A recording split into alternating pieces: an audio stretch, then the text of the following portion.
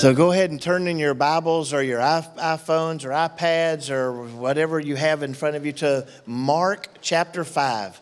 We're going to look at two stories in the Gospel of Mark. We're going to be continuing to talk about our Lift ministry, and like I said, today is an invitation day, so you're going to be invited today to participate in something that we're going to be doing Wednesday night, coming up this Wednesday night, the 23rd, starting at really 5:30 for a meal and 6 o'clock for our first viewing. And Randy's going to talk more about that. We have some T-shirts. A bunch of us are wearing these Lift T-shirts, and we're excited to share this opportunity with you. But I really want to talk a little bit about what it is that we're really pursuing and how it is that we want to help people who've experienced trauma. Now, trauma is a word that we probably don't hear nearly enough about in our communities and in our churches.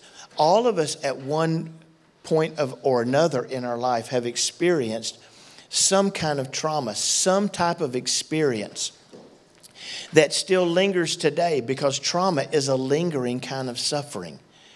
It's something that happened in our past, but oftentimes it paralyzes people, or emotionally it still grips us even now in our future.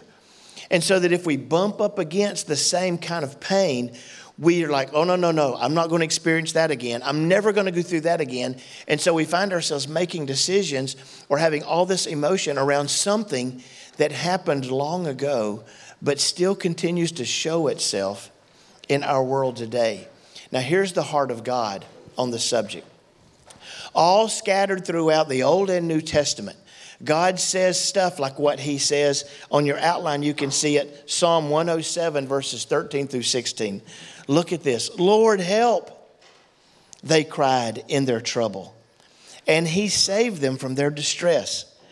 He led them from the darkness and deepest gloom. He snapped their chains.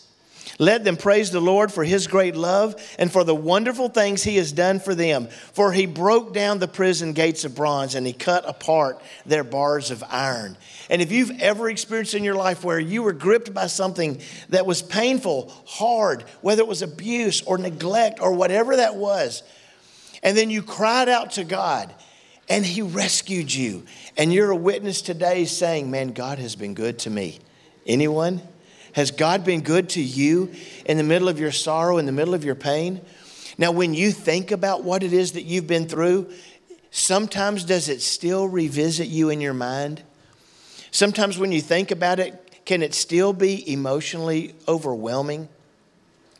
And I think, as counselors and as pastors, people who really want to help people who've experienced some deep forms of trauma, it's often difficult as to how we go about the approach of helping people to cope and work through and work past all of that. And some people, it seems like they can just move on from it easily. Others, it really tends to linger. And I just wrote down some of these examples that you can really be wounded. Sex too early in life can really wound people. Death that can come too sudden.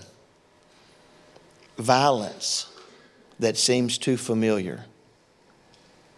Betrayal from a relationship that was intimate. Neglect that is often prolonged. A violation that is normalized.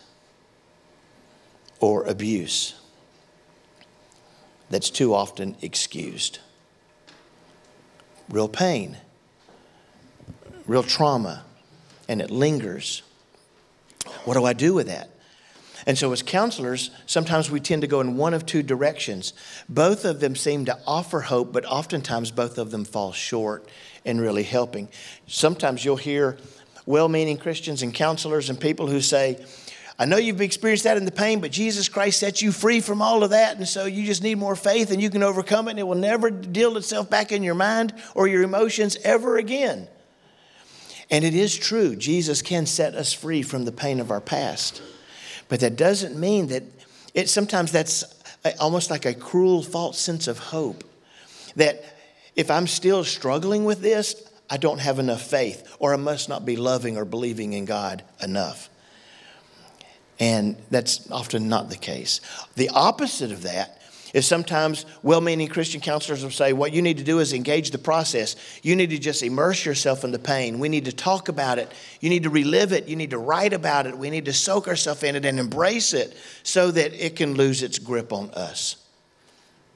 And so one seems to be an uncruel, just a cruel, false sense of hope.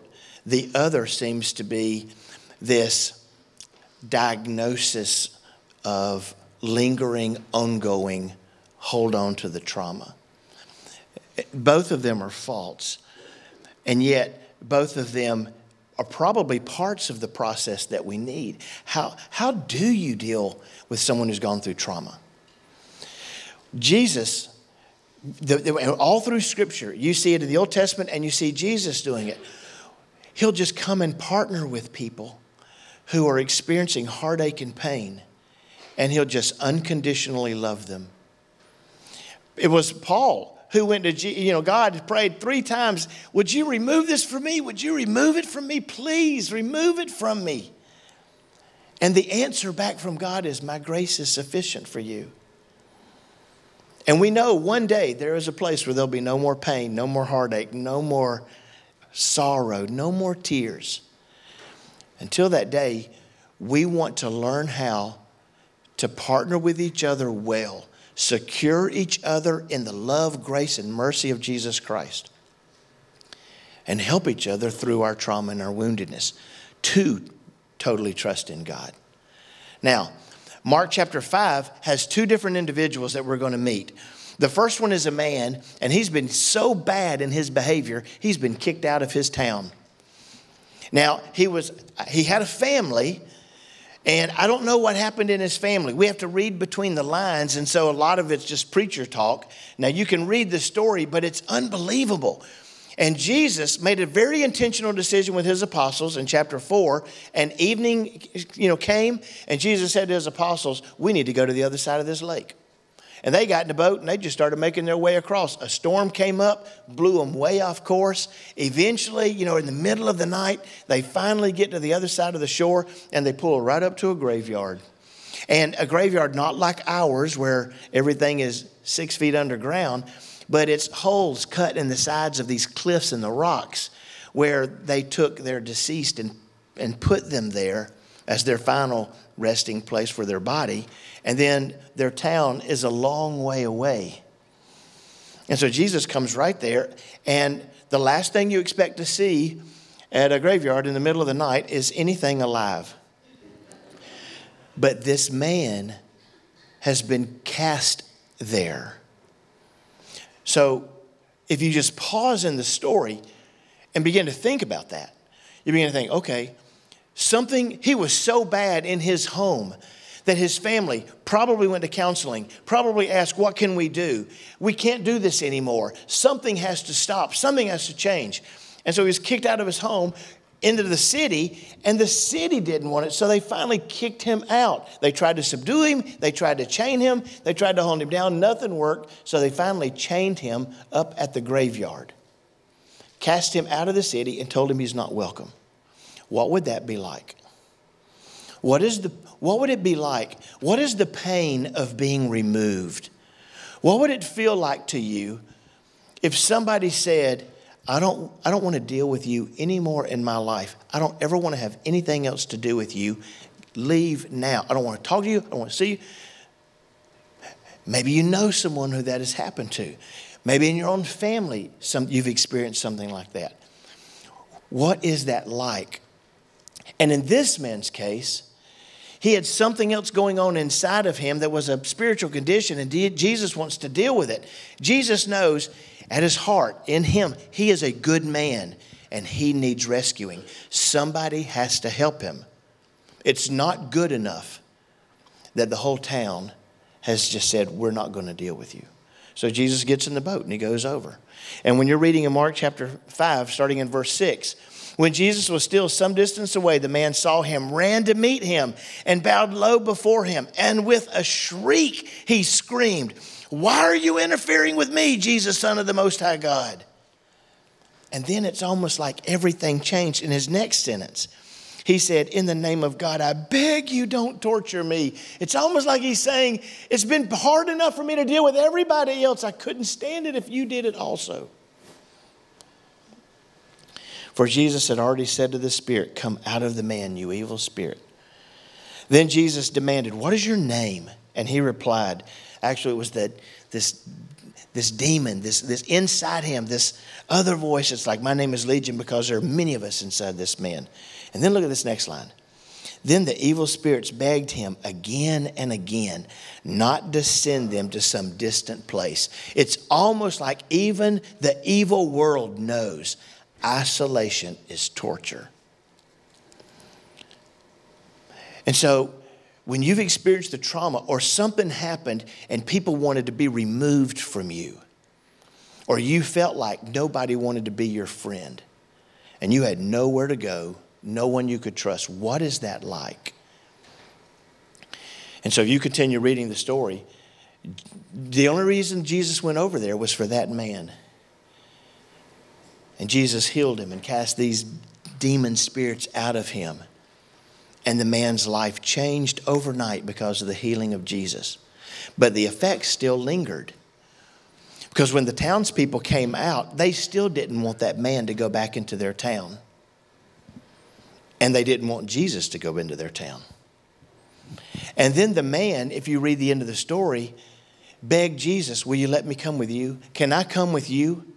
I mean, in his mind, he's still thinking, my family doesn't want me. The town doesn't want me. But I'm still alive. I need to do something. Where can I go for healing? But Jesus said, no, you go to your home. You go back to your town. And you tell them the good things that I've done for you. In his case, eventually the town and I guess even his family received him. And he turned many people over to trust in Jesus themselves. In the next story, it's a woman. Her situation is much different. She had a medical condition that she didn't want to talk about in public, and it was embarrassing. And it was something that gripped her for 12 years. It's the kind of thing that somebody doesn't even want to tell you they have a doctor appointment because they're too afraid that you're going to ask, oh yeah, what's going on? And she just didn't even want to have to share it.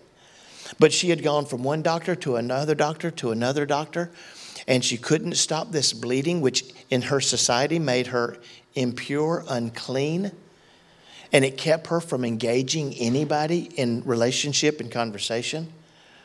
And it didn't just happen just for a small amount of time. The Bible says it was over 12 years. And even though she had gone to many doctors, her situation got worse and worse. Well, Jesus comes into the town, but somebody gets to Jesus first. And he says, hey, can you come with me? My daughter's about to die. And it's very urgent and it's very important. And we need to hurry and go there. And Jesus says, yes. So there's a whole crowd that's gathering. Jesus is going over to Jairus' house. He's going to heal his daughter. Let's go. So they're going. They're making a beeline. They're very fast. And this woman breaks the law just to get close to Jesus. Here's what the law said. Go back and read it in Leviticus 12 and Leviticus 15. If someone is dealing with something where they are bleeding, and a female, she cannot be around her family. She has to separate herself. No one can touch her. She cannot touch anyone. No one can hug her. She can't eat at the table. She can't clean house. She can't engage even in a simple meal. To feed them, you have to take their food, put it in a bowl, put it on the floor as far away from people as possible. The family can engage and eat, and she has to stay isolated. Oftentimes, she has to be separated out of the home. Now, imagine you're carrying your greatest wound. The only thing you need is a hug and an embrace. I mean, just imagine a female, a young mother who experiences something where there's like a miscarriage. And it's not true today, but in the old law, she could not be consoled by her husband. She couldn't put her head on his shoulder. He couldn't hold her and just love her in the name of the Lord. She'd have to go through it in isolation by herself. And imagine that happening for 12 years. And this woman makes a decision because she's heard about Jesus. She's not supposed to be anywhere in public or around anybody. And she breaks the law and moves through the middle of everybody because the Bible said she thought, if I can just touch his robe, his prayer shawl, I can be made whole. And she moved through that crowd. No doubt a lot of them knew who she was. No telling what she heard in her ear. No telling how hard that was and what she felt like, until she finally reached Jesus and she touched his clothes, and instantly she was healed. And Jesus stopped. Whoa! And everybody stopped. Look at what he said. Jesus realized at once that healing power had gone out from him. So he turned around to the crowd and asked, "Who touched my robe?" His disciples said to him, "Look at this crowd pressing in around you. How can you ask who touched me? Come on." But he kept on looking around to see who had done it. Then the frightened woman, trembling at the realization of what had happened to her, came and fell at her knees, and in front of him told him what she had done. The book of Luke here inserts this phrase, and Jesus listened while she told the whole story. Everybody around Jesus is like, "Come on, we got to get to this daughter. She's about to die." But Jesus just stopped and gave her his full attention. And then he said to her, "Daughter, your faith has made you well. Go in peace. Your suffering is over." Just calling her daughter, welcoming her back in as family, embracing her, and telling her, your healing is complete, and announcing it to everybody so they'll no longer keep her in isolation. Your suffering is over. It doesn't make the pain any less. Years into the future, she still remembered what that was like. But Jesus brought her back in. This ministry of Lift is all about running after the children in our community who have suffered a lot and opening up our arms and embracing them with the love of Jesus. I want to introduce you to Randy Lawrence. She is the coordinator of Lift. This all started a couple of years ago with Taryn and Jesse Howell, and it's continued to grow and grow and grow. And now Randy is the coordinator. So come on up, Randy. Randy is unbelievably talented with organization.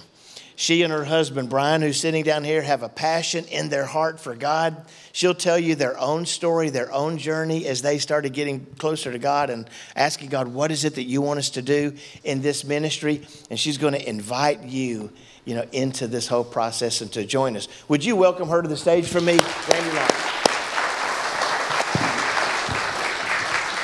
Hi, good morning, everybody. Like Rick said, my name is Randy Lawrence. My husband, Brian, down here on the front row, and we have two little boys, Jacob, who's 3, and Nolan, who's 1. We've been coming to First City for about 8.5 years or so now, except for this little 2-year period that God sent us to Louisiana. It's a whole different story, but we're very glad to be back now and with y'all at First City. The way that God has been moving in our hearts as a family to get involved into foster care has been a gradual thing. I grew up with Jesse Howell, and if you know Jesse and Taryn and their story and their involvement with foster care, I think it's really hard not to become convicted to try to help the kids in our community some way. When you hear the stories that she would tell. So God put it on our hearts that we should become foster parents. But at the time we decided that would be in a few years from now. We've got 2 little kids. We've got our hands full. And we had kind of put it off, I guess, for a little bit. God had other plans. He very clearly told us that we needed to be doing this right now. So we have gone through our training and have finished all that we need to do to become foster parents. We're waiting on all the paperwork and should be open in the next few weeks. So we appreciate and covet your prayers if you are willing to do that for us. But when I heard that First City was chasing after the hurting kids in our community through foster care, that's really what urged me or got me motivated to really get on board and involved and see how I could help with LIFT. And our whole goal with LIFT is to help these children. We have a major foster care crisis right now in our community, especially with the opioid addictions and a lot of children being taken out of the home and not enough places to take care of them. Our ultimate goal is to help them. We're trying to do that in several different ways. We want to be able to help support current foster families. We want to be able to recruit new foster parents. We're going to try to reach out to other congregations in order to do that, try to help them recruit people in their congregations. And ultimately, we want to be able to help the biological families, families who have either lost their kids and are in care right now and are trying to reunite, or families who are at risk for that happening. Because ultimately, God's goal is for families to remain together, and the best thing for those children is to be with their parents most of the time, and that's what we want to see happen. Our goal, before we can go out and conquer this whole crisis or attempt to using God's power, we need to take care of those here in our own church family first and really get that down pat before we try to go out and do anything else. Like Rick said, we have 4 or 5 families right now who are fostering at First City. And our goal is to get our entire congregation to wrap around those families to support them well so that they continue being foster parents. And eventually, hopefully, more of us will become foster parents and we'll be able just to support the system and support those children well. So Wednesday night was supposed to initially be like a sign-up night, like, hey, come decide what you can do to help us out. But the more we talked about it, the more we realized that it needed to be more of an experience. If we're bringing more foster children into our classrooms, into our small groups, we're going to have them down in the coffee house being among us and part of our family. We felt the need to try to educate or open our eyes as a congregation to what these children have been through and the effects that trauma can have on them and the difficulty in dealing with that trauma. So that when we see a child acting out or pitching a fit downstairs, we have a little bit more grace and mercy in understanding maybe what they've been through and what they're trying to deal with, just as a whole congregation being aware of that, I guess, and sensitive to it. So we came up with the idea of an art museum upstairs. Everything's going to be taking place on the 3rd floor. We're going to start out with a movie. I think we've got our kind of diagram here. We're starting out with a movie. And because these first 2 rooms, the movie and the reality room, are pretty heavy subject matters. And so we're asking that only children high school aged and older come through. We're going to have free child care provided for infants through middle school. So they're welcome to come. We're going to have tacos downstairs before your showing time. So come, let the kids eat, and then we're going to take them back to the red room while the high schoolers and adults walk through the whole museum. So we're going to have a movie in the first room. It's going to last about 15 minutes or so. And then the reality and the hope room are 2 art exhibit rooms. We're going to have interactive displays, some things for you to actually do personally, and stories to listen to. So lots of different things to see and experience that we hope will make the plight of the children in our community more vivid to you. The last room is our sign-up room. And we're going to have our staff members back there as well as people in the community to try to help you find out where you fit in this puzzle of trying to help this foster care crisis. We will have community members there from 2 different recruiting agencies who license foster parents. If that's something that you want to get more information on or have already made the decision to become foster parents, they'll be able to help you with that. We also have success stories. People who have been through foster care, had really rough times, come out on the other side being productive, people who are giving God the glory, and who just have great stories, inspirational stories. They'll be there to answer questions for you too. And then, okay, so the different kind of levels of service that you can provide. We're trying to set this up just like we do our growth track and our dream teams. When you go through growth track, we talk about your specific talents, what you're interested in, and we try to focus on that when we talk about your service to God's kingdom. And we're going to do the same thing with foster care. So what we're calling resources would be a number of different things that you could do to help a foster family. You could cook meals, you could babysit, you could do lawn care. I know Rick had told me of a few different gentlemen who were like, I don't really know what I could do to help, and he said, well, don't you have a fishing boat? That would be great. Like you should have, a day when you can take foster families and some of their kids out fishing. That would be wonderful experience, or I'm a basketball coach.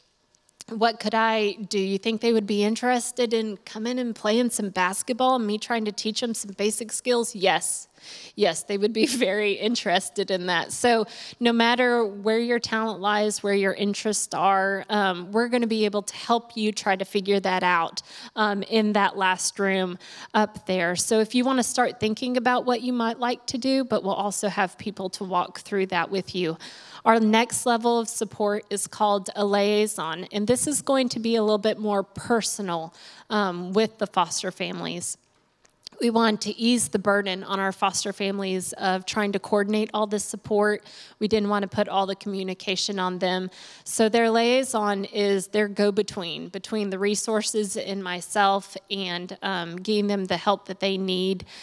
As far as scheduling meals and lawn care or babysitting or whatever it needs to be, they're going to be their emergency phone call in the middle of the night where it's like, hey, I have a 2-year-old, it's 10:30 at night. I need a bed, I need clothes, I need diapers, whatever it is, that person would be able to take care of those needs and kind of be on call for them. We also are using our liaisons to be kind of mentors for our foster families. Foster parents pour out so much into their kids, and it requires so much attention and focus on trying to heal their poor little selves that oftentimes we can neglect taking care of ourselves and our own health. And in order to be able to continue being foster parents, they need to be healthy and they need to be supported as individuals outside of being foster parents. So the liaisons will also be checking on them mentally, spiritually, relationally, physically, making sure that they're taken care of, as well as helping coordinate the support that they need. The next level up, I guess, as far as organizationally would be me. I'm probably going to be the person contacting a lot of our resources, being like, Mr. Bonifer, you said that you would help someone wash their windows, and you haven't done that yet. Can I help set you up with Jesse and Taryn and go do that next week? So you'll probably be hearing from me, and I would love help if anyone would like to help me do that. Also, the highest level of involvement here is becoming a foster parent. I know that that's a scary step for a lot of people, especially if you don't know a lot about the system. So this whole resource liaison is set up and designed to familiarize yourself with it so that maybe one day you would either become more involved, advocate, try to recruit foster parents, or become a foster parent yourself. That's kind of the setup and what to expect. And as far as logistics go, we're going to have 4 different movie showings at 6, 6:20, 6:40, and 7. And we're going to have tacos, like I said, downstairs. So we're asking that you come 30 minutes before your movie showing to grab something to eat, take the kids back to the Red Room, and then to come up and watch the movie and then proceed through the art exhibits at your own pace and answer questions, and you can be out of here. So we really would love for everyone to be there. My husband and I are going to be downstairs at the table across from the Welcome Center handing out tickets. So if you don't know when you can come, feel free just to show up the night of, and we're not requiring that you have a ticket. We're just trying to space things out so that we don't have our whole congregation going through at once. We want you to be able to experience everything yourself without being crowded. So that's about it. I just wanted to tell you that the whole purpose of this, if you could pray over the Lift ministry, we would really appreciate that. Our hope that this ministry and this event is going to bring us closer to God's heart, which we believe is the heart of the hurting children in our community. So we appreciate your prayers, and come see us for a movie ticket. Outstanding. Can you give her a thank you?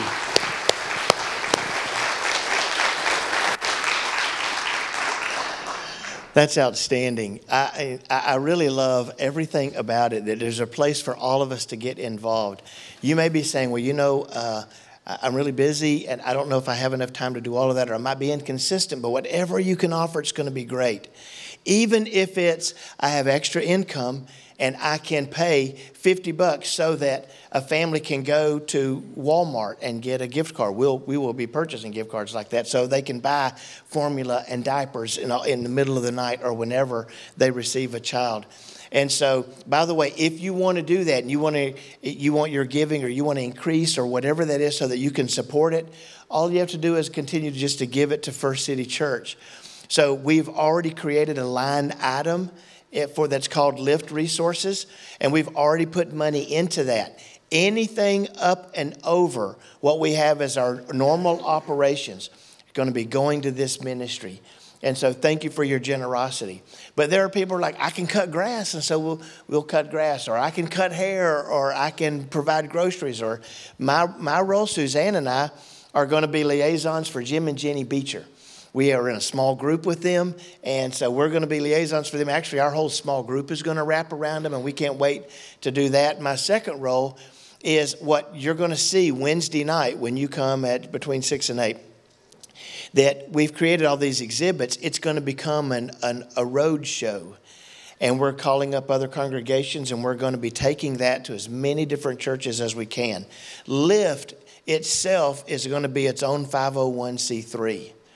And so, you know how churches were like, well, that's your ministry, and y'all do that, and we're going to do something else. We're going to say, no, Lift is its own ministry.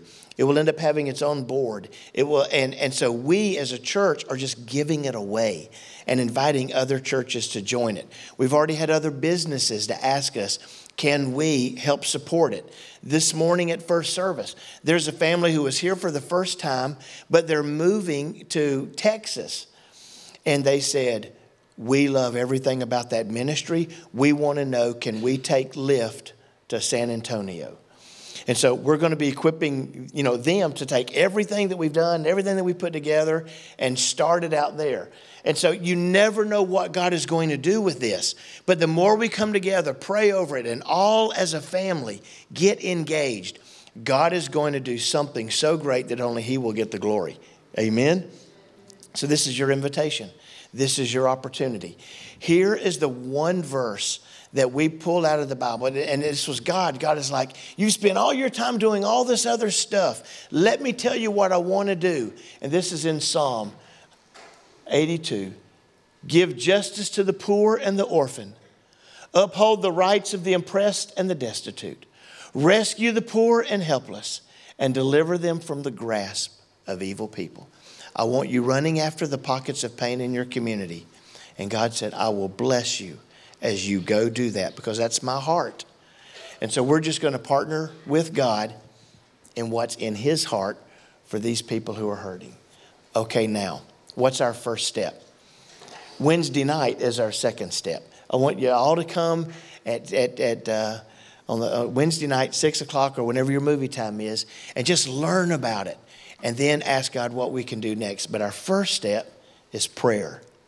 And so this time right now is for you and God. And we just want to pause and offer this time. We have communion that's set up front, set in the back and upstairs. And this is the time where we just stop and tell Jesus, thank you for what you did. He left heaven, came down, and showed us how to get to God. He showed us the love and grace and mercy of God our Father. He went to the cross and gave up his life as a victory over sin that can plague us and over death that can defeat us. And he won the victory.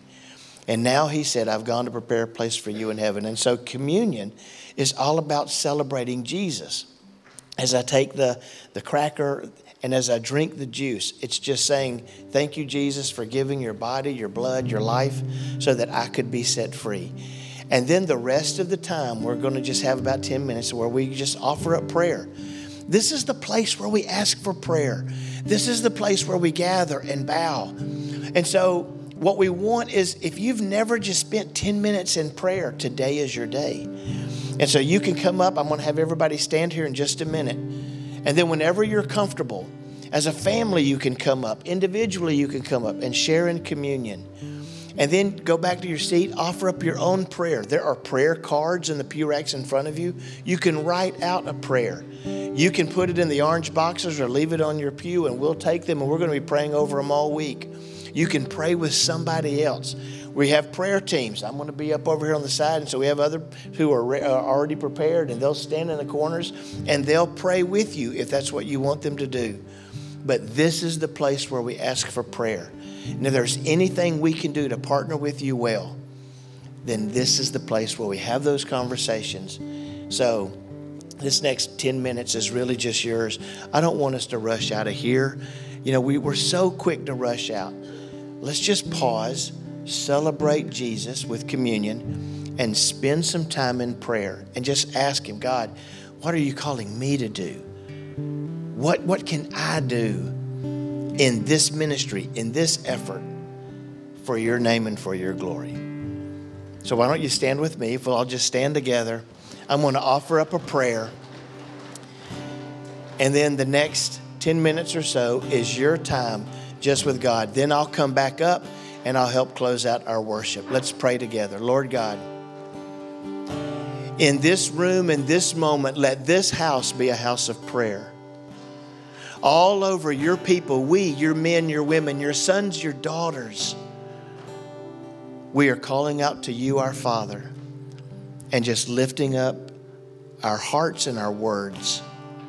We need your blessing on our life.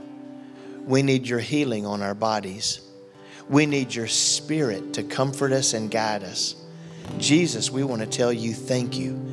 And so be glorified in these moments where now we just spend time with you in the name of Jesus. Amen. So this is your time. You're free. Come and share in communion. Let's go into our time of prayer.